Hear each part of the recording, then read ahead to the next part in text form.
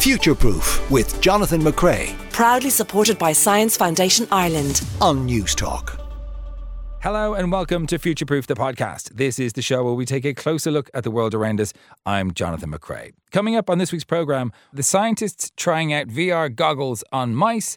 If you'd like to get in touch with the programme, you can email us, science@newstalk.com. You can find us on Twitter @NewsTalkScience, or you can text us for 30 cent 53106. We get to all of those comments in the podcast. Listen and subscribe for free in the News Talk app, powered by Go Loud. First up, as always, time to look back at some of the more interesting stories from the world of science this week. We're joined by Dr. Ruth Freeman from Science Foundation Ireland and Lianne Shanley from Trinity College Dublin. You're both very welcome. Lianne, our first story seems to be good advances in the condition of asthma. Yes, so there was a major breakthrough this week for sufferers of severe asthma that are currently prescribed a biologic therapy, and we'll get onto that in 1 minute, as well as their steroid inhaler, which we're all familiar with. So all of us are familiar with asthma in one form or another, whether directly or indirectly, and we know that the common form of treatment for this is an inhaler. So what are these inhalers? Well, you can have your relievers or you can have your preventers, and they do what they say on the tin or on the plastic casing, as it may be. The reliever relieves any exacerbations of asthma or severe symptoms, and the preventers are taken daily by asthma sufferers. So what is in these preventers? Usually it's a steroid, and this keeps the inflammation at bay and is generally pretty good to manage asthma symptoms. But this doesn't work in all cases. So about 3 to 5% of asthmatics have what's known as severe asthma, in which they aren't responsive to steroid treatment. And usually the clinician will up the dosage from low to medium to high. And if they aren't responsive to high dose steroids, they are then prescribed a biologic therapeutic. Sorry, just to stop you for a second. The asthma inhalers that they take are steroids that people take. Some people take every single day. Every single day, yeah. A low dose. That cannot be good for you, can it? It's not good. No, you're correct. There are a lot of adverse effects associated with long-term steroid use, and these include osteoporosis in severe cases, thinning of the skin, mood disorders. So no, it's not good. So that's kind of prompted the basis of this study. So these guys decided to investigate whether people receiving biologic therapeutics as well as a high-dose steroid could effectively minimise their use of steroid if the biologic therapies were proven to work. So right. What is a biologic therapy? Well, it's a product that's derived... I'll be taking my questions, although that wasn't going to be my question. Well, it wasn't? I'll just set the scene. It's a therapy that's derived from a living organism. And in the case of this particular study, they were looking at benralizumab. So this is a particular therapeutic targeted towards a type of immune cell known as an eosinophil. And these patients suffer from what's known as severe eosinophilic asthma. So their asthma is mediated by this type of immune cell. So this therapy effectively depletes these cells, and it's shown huge efficacy in both clinical trials and in common use. It's now licensed for use. So this is great. So this means that based on maybe further study or rollout, that those who suffer from a more severe type of asthma won't need to take as much of that steroid? Exactly, yes. So what prompted this was a phase 4 clinical trial. So this trial was looking at a therapeutic that's already in use in the clinic. Which is great. Which is great. It's under the brand name Fasenra. Maybe people will know it as that. And what the authors were trying to show was that if you are taking Fasenra, you don't need to take such a high dose or even any dose at all of steroid. So they'd conducted this study over the course of a year, and by the end of the year, 92% of patients on benralizumab did not have to use their steroid inhaler unless they needed it, just for relief, as a reliever. That's amazing. It just, to say, as we always do on the programme, don't be taking medical decisions without speaking to a doctor. Exactly. Even though there are doctors in the studio, a medical doctor who looks after your health. Thanks very much. Really interesting one, Lianne. Ruth, our second story is a funny one. It has to do with computing and brain cells. It does. And I suppose computer scientists are naturally going to be interested in our brains, because there's no computer that's as powerful as what we have inside our skull in terms of the kind of computing power of our brain. So this is new research that came out. It was published in Nature Communications, where researchers in Indiana have essentially developed a computer that is a mixture of sort of traditional hardware and human brain tissue. So they've used something called a brain organoid, which is when you take brain stem cells and you try to grow them in a dish. And actually, rather than just behaving and layering on the bottom of the dish, they actually start to clump together into a little floating lump. Gross. And start to differentiate into the types of cells that you would see in a brain. So it's not a full human brain, but it does have some of the properties of a brain. And what they did with this little brain organoid was they essentially had electrodes running into it, and then little sensors that could pick up the output from the neurons in this little brain organoid. So it looks like a little lump of tissue sort of floating on a circuit board in a petri dish, for want of a better explanation. But what was amazing about this was they were actually able to use this as a computer. So they were able to actually train it on data sets that were input through the electrodes going in, and then they could pick up traces coming out and actually almost use that a little bit like sort of a black box AI. So at the moment, you'll kind of think some of these large neural network models that are used in AI, we put prompts into them and we get information out, but we're not really sure what happens in the middle layer. And this is kind of the same thing. So they actually trained this, they called it BrainAware, they called it BrainAware. They trained it on different language models. Could it recognize different people speaking? So they had, I think, 6 or 8 Japanese men, and they had hundreds of different sound samples from these people. And they trained the BrainAware computer on these sound files, and then actually prompted to see, once it was given a sound file without the extra information, could it identify the speaker? And it turns out that it could in 78% of cases. Wait, hang on. You're saying some of the computing was done by actual brain cells? Some of the computing was done in the middle by this layer of actual brain tissue. So the way it is, you kind of have, a lot of AI systems rely on these interconnected nodes, and the brain tissue here is performing that same function. Wow. And the thing that was interesting was it also got better as it was trained. That success rate went from 51% up to 78%. But also when they treated the brain tissue with drugs that essentially reduce synaptic plasticity, the performance of the computer went down. Like, that's incredible and shows active participation by these cells in that system. It really does make me think of Henrietta Lacks, though, the story of those cells harvested from a black woman in America without a consent that now form the basis of so many cell lines that are used in scientific research.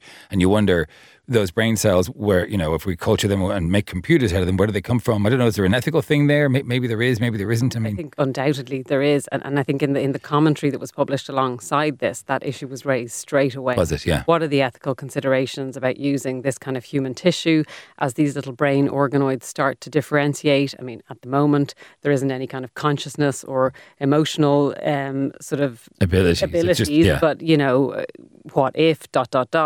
I mean, I think the other thing is a bit like the AI. This is kind of unexplained computation. It's just happening, and we know it's happening. But I guess, if you try to think about the advantages, certainly the power to run the human brain is only a fraction of what it costs to do sort of standard computing. So there could be much low energy usage for a computer that has this kind of neural power built in. And obviously it's also interesting just to see, what goes wrong when people can't learn and their memory. These kind of systems might help us to understand that too, but pretty incredible technological science. Amazing. Our third story, Lianne, is a really interesting one. It's not like a traditional story that we tend to do on the programme, but I just loved that researchers were working in an interdisciplinary way to look at the origins of skateboarding and why and how it happened in the only place it could at the only time it could. Exactly. So this story was a bit of a pivot. So if I were to say to you guys, California, what would be the words that you'd associate with that? Yeah, Sun. Dude, Sun. Surfer, Dirty. bogus, There we whoa. go. Yeah, okay. Bill and Ted. I could keep going. Exactly. No, so sun, surfer, you probably wouldn't hit upon as easily drought, polyurethane and kidney-shaped pools. But it was these set of circumstances that led to the explosion in professional skateboarding in California in the 1970s. And researchers now say that it was really only in this place at this time as a result of these factors that skateboarding could really kick off, as it were. So let's set the scene. It's 1950s America. So California has a vibrant surfing community, so all along the Pacific coast. At the same time, the first colour magazines were coming out, so it began to disseminate the popularity of surfing around America and around the world. The polyurethane industry was really kicking off, so industrial production was really kicking up and becoming widespread. And as well as that, there was a massive boost or growth in the American economy, leading to the construction of loads of different outdoor private and public schools. So it was estimated that around over 150,000 pools were constructed in California in the 1960s. And of these, a particular shape was popular, and this was the kidney-shaped pool. So this deviated from the normal vertical-sided pool to this kind of ramp-like, if you can see where this is going, structure. The perfect bowl for skating in. Yeah, exactly. Yeah.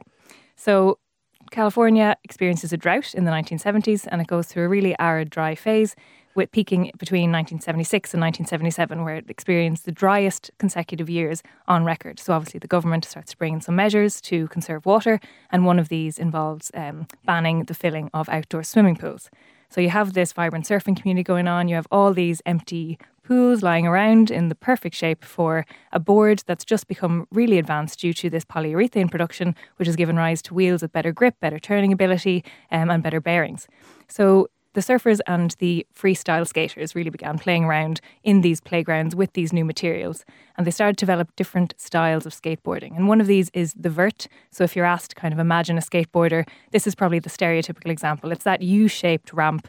The skateboarder inches by inch towards the edge, the wheels crest the side and they zip down on this vertical slope, curve at the bottom and come back up, and suddenly they're in the air and they're doing all these twists and flips and tricks and things that if we tried to do, we'd probably end up giving ourselves a concussion at best. So this really kicks off around this time. Skateboarder magazine begins to promote this style in an issue called Getting Vertical, and suddenly we see this taken off around the world due to this combination of factors.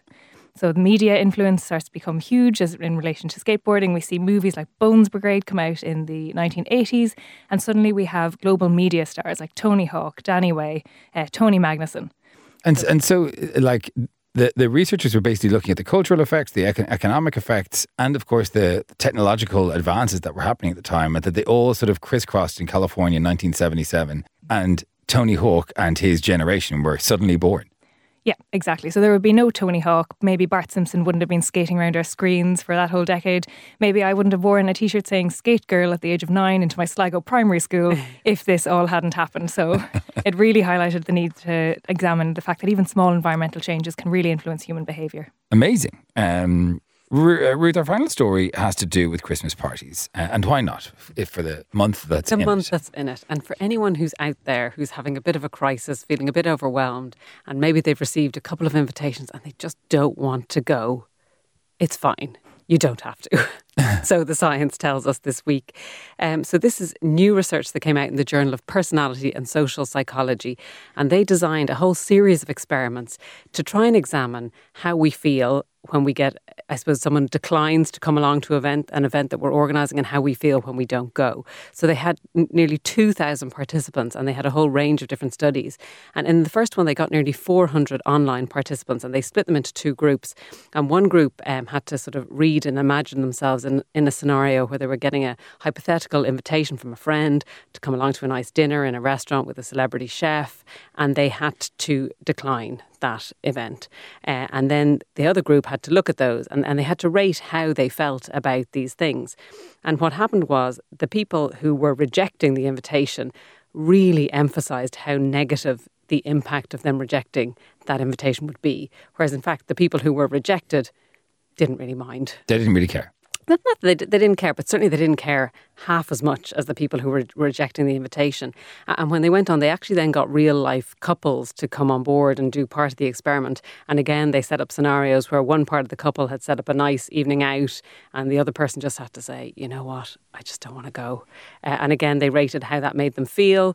Again, the person who was saying, I'd rather not go, really overemphasised the negative impact that they were going to have on the person whose invitation they were rejecting. This is probably unsurprising that we think we have a much bigger impact on other people's minds than others, when actually when we think about it, all we often think about is ourselves. And so it's all anyone else is thinking about. And so as long as you're not taking, as long as it's not a dinner for two, and you're cancelling last minute. If it's a dinner for 4 or 5, although I do know someone who cancels last minute a lot, and it does. It's maybe the outlier of that story. But the other thing, I can't say who it is. The other thing, but if you're listening and you know my group, you know who it is. But the other thing that was interesting was when they did different scenarios, when someone had an invitation rejected themselves, they tended to be more forgiving then. They were more likely to not feel so bad about declining another invitation. Right. That's the other side. And what 75% of people that they studied go to things they don't want to go to. Yeah. So over the course of the next week, 3/4 of the people listening to this will be going to things that they don't really want to go to. And I think the answer is sometimes you need to look after yourself and maybe just say no. Yeah, look after yourself. Dr. Ruth Freeman and Lianne Shanley, thanks very much for joining us.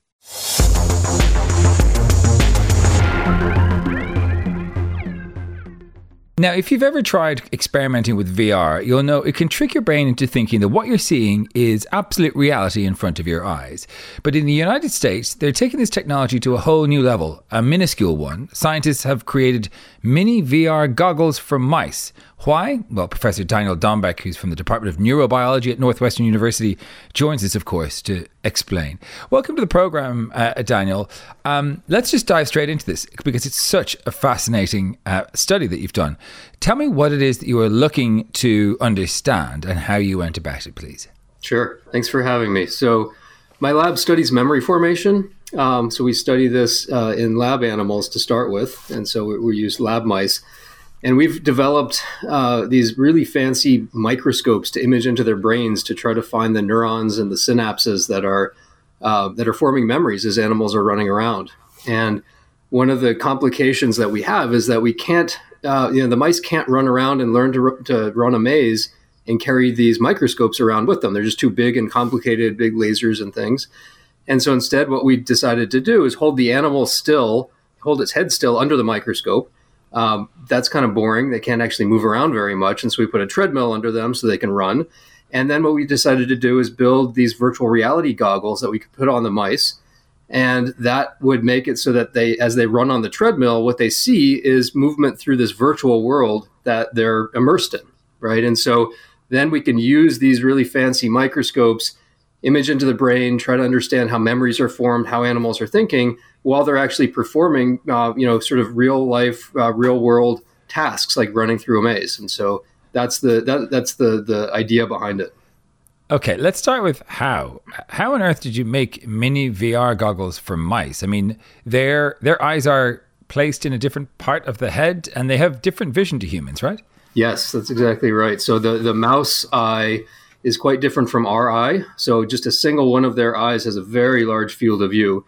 And when you put the two eyes together on the mouse, they're sort of on the side of their head.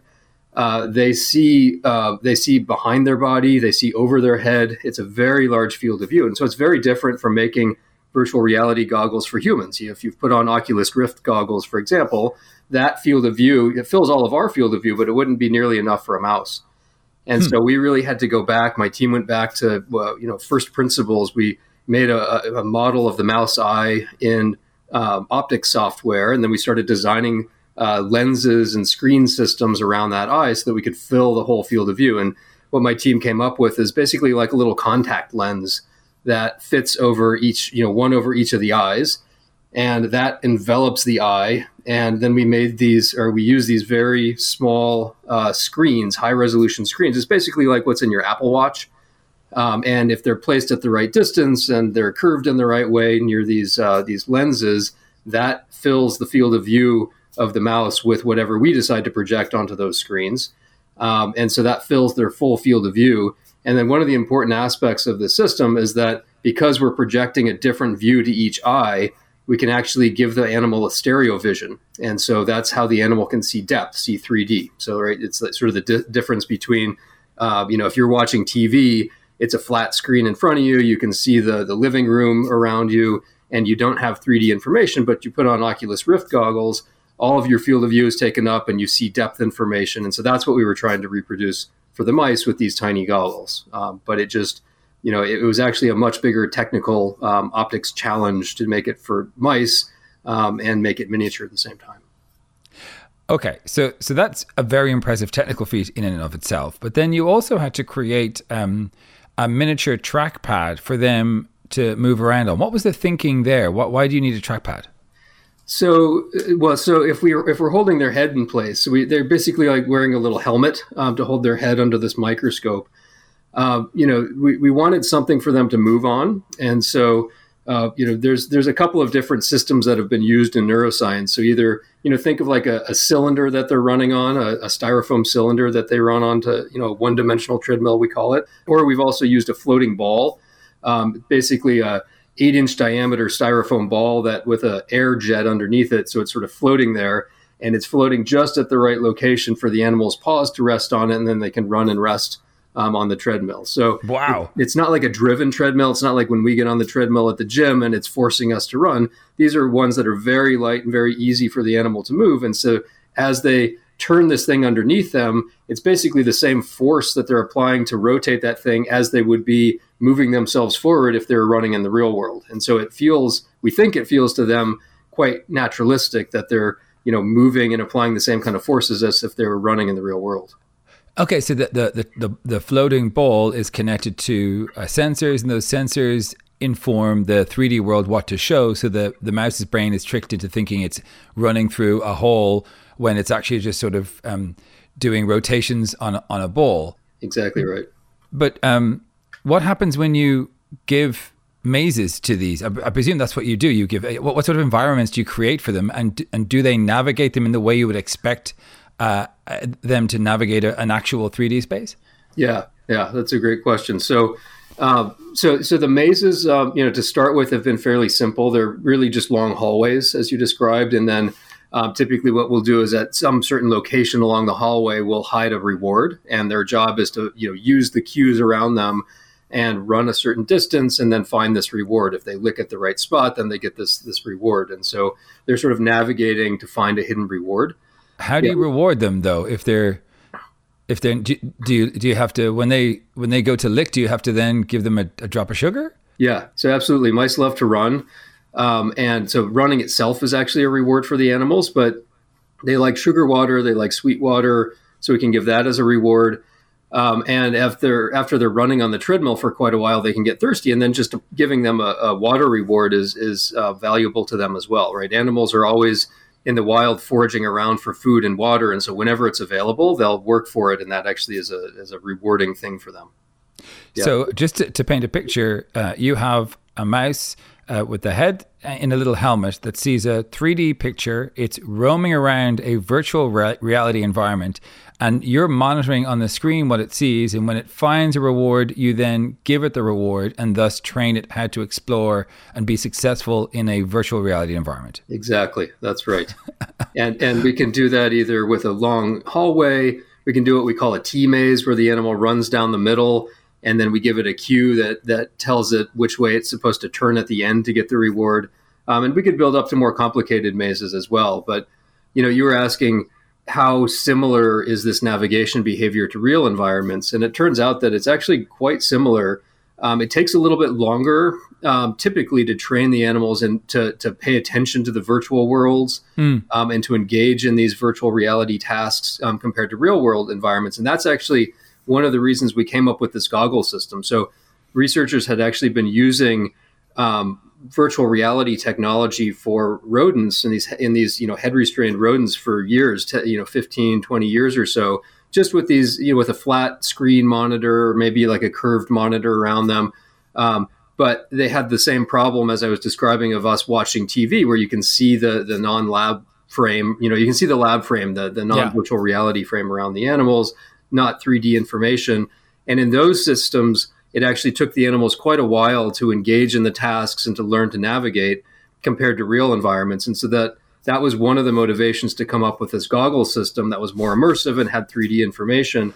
And what we actually found is that the animals actually did engage quite a bit more quickly in these virtual tasks. They were able to find the rewards faster, for example, with the goggle system compared to the older 2D VR systems. And so that was actually quite exciting, right? One of the first times we had the prototype built and we put it on the animal was sitting there, we just had the dark screens, and then we suddenly turned on the virtual world. You could sort of see the animal kind of sit up and pay attention and jump a little bit, and then started running around and exploring as an animal would in a new environment. So that was, it was an exciting early moment, but that's, that was the motivation, and it ended up working out fairly well. What about threats and potential mates? Have you done that in this environment? Have you put potential mates in the virtual reality world and see how they react? Have you put threats like, I don't know, what hunts birds that hunt mice or whatever? Yeah, snakes. Yeah. So we haven't done mates. We haven't done conspecifics. That sort of social interaction yet. That's something we've talked about. We've worked a bit on threats. So as I was saying earlier, mice have this very large field of view, and they see over their head, and they actually as they're moving around, they adjust their eyes to make sure that both eyes are almost always looking over their head. And that's because, if you're a little creature, you're often worried that things are going to be eating you from above, right? Yeah. That an owl's going to swoop in, or a hawk or something. And so you're always monitoring. And in the wild and real world lab experiments, there's what we call a looming paradigm, where if you have something kind of increasing in size quickly above the animal's head, these animals will either freeze in place immediately, or they'll flee to the nearest shelter and try to get away. And so in the virtual world, because this is the first time we've been able to stimulate that overhead region in virtual reality, and so we wanted to test whether we could reproduce that same sort of that same sort of survival instinct that the animals had. So we had this, as the animals were running down this track, a couple of times we had a looming stimulus, just an increasing size disc over the animal's head. And sure enough, every animal that we applied this to either froze immediately in place or fled to a tunnel that we had at the end of the track, and it hid in the tunnel. And so it was very similar to the real world responses. The animals either froze or fled and then froze again, and that freezing lasted for minutes. And that's very similar to the real world as well. They'll just sit there, they don't move a whisker, and wait for the perceived threat to be gone. And so that really demonstrates some level of immersion in these systems, right? We can't ask the animals aren't going to tell us what they're feeling, but we can look at these behavioral responses and get an idea of how immersed they actually are. And that's one that gives us a good idea. Daniel, you realize how ludicrous this research sounds to someone outside of the world of science, right? So let's focus a little bit on the why. Why would you train a mouse to think it was in a virtual reality world and explore it on a fake trackball? What is the benefit for this? Yeah, it's an important point. I think, at face value, it sounds a bit crazy, and we understand that. It's not just for the fun of building mini goggles for mice, right? This is really important, serious science that we're trying to do, and this is all motivated by our questions about memory formation, for example. We think there's other applications as well, but this is so. Let me give you an example. There's cells called place cells in your head. And so as you walk around in your living room, there's different cells that fire depending on what location you are in your living room. And those neurons basically form a map of the world inside your head. And that part of the brain that has that map, that's where memories are formed as well. So it's, if you closed your eyes and thought about walking around in your living room, it's the same neurons that were active as you walked around that are reactivated as you have that mental, navigation experience. And so those cells are helping you to form memories of those environments and to help you navigate around. And it turns out that that's the part of the brain that's first affected, or one of the first regions affected in Alzheimer's disease, right? And so that level of understanding of, how a pathology leads to loss of memories of places and experiences, and that cellular level understanding of how the single neurons are representing locations and what their firing patterns are, almost all of that came from rodent research like what we're doing, right? So that, that sort of recording single neurons, having animals run around in mazes, it eventually leads to understanding of diseases that humans have, like Alzheimer's, other neurodegeneration type diseases. And so what we're trying to do in our experiment specifically now with that understanding is we're trying to figure out in those place cells, as animals are running around in a maze for the very first time, we're watching individual place cells form their firing locations. How do they decide where to fire? Which synapses are modified? And what specific biochemical pathways are activated at individual synapses in the behaving animal to form that memory, right? And so we're trying to get down to those sort of level experiments that people used to do in culture dishes and very reduced preparations, and we're trying to figure out if those mechanisms and which of those mechanisms are activated in the brains of these animals in the neurons that are actually forming the memories, right? And that eventually trickles down to human health and disease and understanding of our diseases and hopefully cures and treatments down the road. So there's a long way, don't get me wrong, between mouse virtual reality goggles and cures for diseases, But this is where those initial discoveries are made that eventually, trickle down. No, and being able to understand in such a controlled environment how those place cells form memories and how emotions are formed at those memories is really interesting. When I first heard about place cells, the idea that there was a single cell that held a record of a place that you've been, and that is for every location you've ever been, absolutely blew my mind. Yeah. What about the emotional side though? Do we see fear when that sort of simulated UFO you created in the VR? Do we see fear attaching itself to a cell, or do we not really understand that just yet? So it turns out that nobody had ever recorded from these place cells in one of those looming paradigms, for example. And we were actually able to do that with these virtual reality goggles to answer, a question exactly like what you're getting at, whether a fear response at a particular location alters these place cells in some way, how those cells are altered, and how the memories are changed. And so what we actually found was that so as the animals are running down this track, we can actually use these place cells to determine where the animal is. We don't even have to look at the animal's location in the environment. We can just look at the firing patterns of these neurons, and we can do what's called decoding. We can decode the animal's position just based on the firing patterns of these neurons. And so we looked at this decoding as the animals are running down the track, and then we applied that looming stimulus, and the animals would freeze. And we could look during that freezing time, when they weren't actually moving, at what location the animal was thinking about with these place cells, with this decoding. And What we found was that in one example, for example, in one case, the animal froze in the middle of the track right where the loom had occurred, but the neurons that were active in the animal's brain were decoding the location of the shelter, the tunnel up ahead. And so the animal was in the middle of the track, but the animal was thinking about a location of safety up ahead. Right. And so it's hard to, this is early days in these experiments, but it suggests that the animal is actually thinking about safety, thinking about where it would rather be than where it actually was. And in another case, the animal fled to the tunnel and it froze there. And the decoded location was the location of the loom in the middle of the track, as if it was recalling and thinking about the experience that it just had. Right. And so that gives us some idea of how animals, in one case might be thinking and planning of what would I like to do, or what should I have done, next time if this happens, I should run to that shelter instead. Or in the other case, the animal might be thinking about that experience and consolidating that memory. Like, okay, that was a really important location where that happened. I should avoid that in the future. And so we think that that's, how these cells are encoding those sort of fear memories. This is absolutely fascinating work and amazing to be able to have that sort of picture of what is going on in a mouse's brain. You would imagine that's the sort of stuff that is happening, but to be able to record it and see that is extraordinary. Really, really great speaking with you, Professor Daniel Dombeck from the Department of Neurobiology at Northwestern. Thanks for your time. Yeah, my pleasure. Thanks for having me.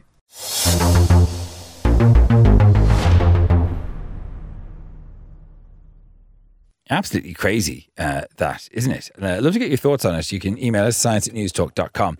All right, very quickly, some comments from last week. We were talking about functional foods, and someone says, what would the difference between functional food and superfood be? Superfoods tend to be dense in nutrients and vitamins and minerals and so on, and functional foods actually improve functions like your cognition or your immune system and so on. They may contain other things like proteins and probiotics and prebiotics and that sort of stuff. Hypoxia. Someone says, I've heard, we were talking about hypoxia and how you can actually get someone fit for serious surgery by actually reducing the amount of oxygen they get before they undergo surgery. And someone said, I've heard that kind of training can be really beneficial for swimmers too. Is that the case? Yeah, look, if you're burning calories as part of your activity, hypoxia is going to be good for you because it gives you more oxygen. You can burn more fuel. You can move quicker, expend more energy at a quicker rate. So absolutely, it's benefit for anyone. and someone says, how noticeable is the reduced oxygen in these circumstances? It's not that noticeable by the sounds of it, and yet it does seem to have great benefits. People aren't wheezing in the room or anything. That's it from us. Thanks to Marisa Solomon, John Fardy, who gave us a bit of extra time in the studio this week. We won't forget that, our old great producer. And of course to Simon Keane, Steve Daunt and Hugo da Silva on sound. We'll be back with more Future Proof in your podcast feed on Tuesday. Future Proof with Jonathan McCrae. Proudly supported by Science Foundation Ireland. Sundays from midday on News Talk.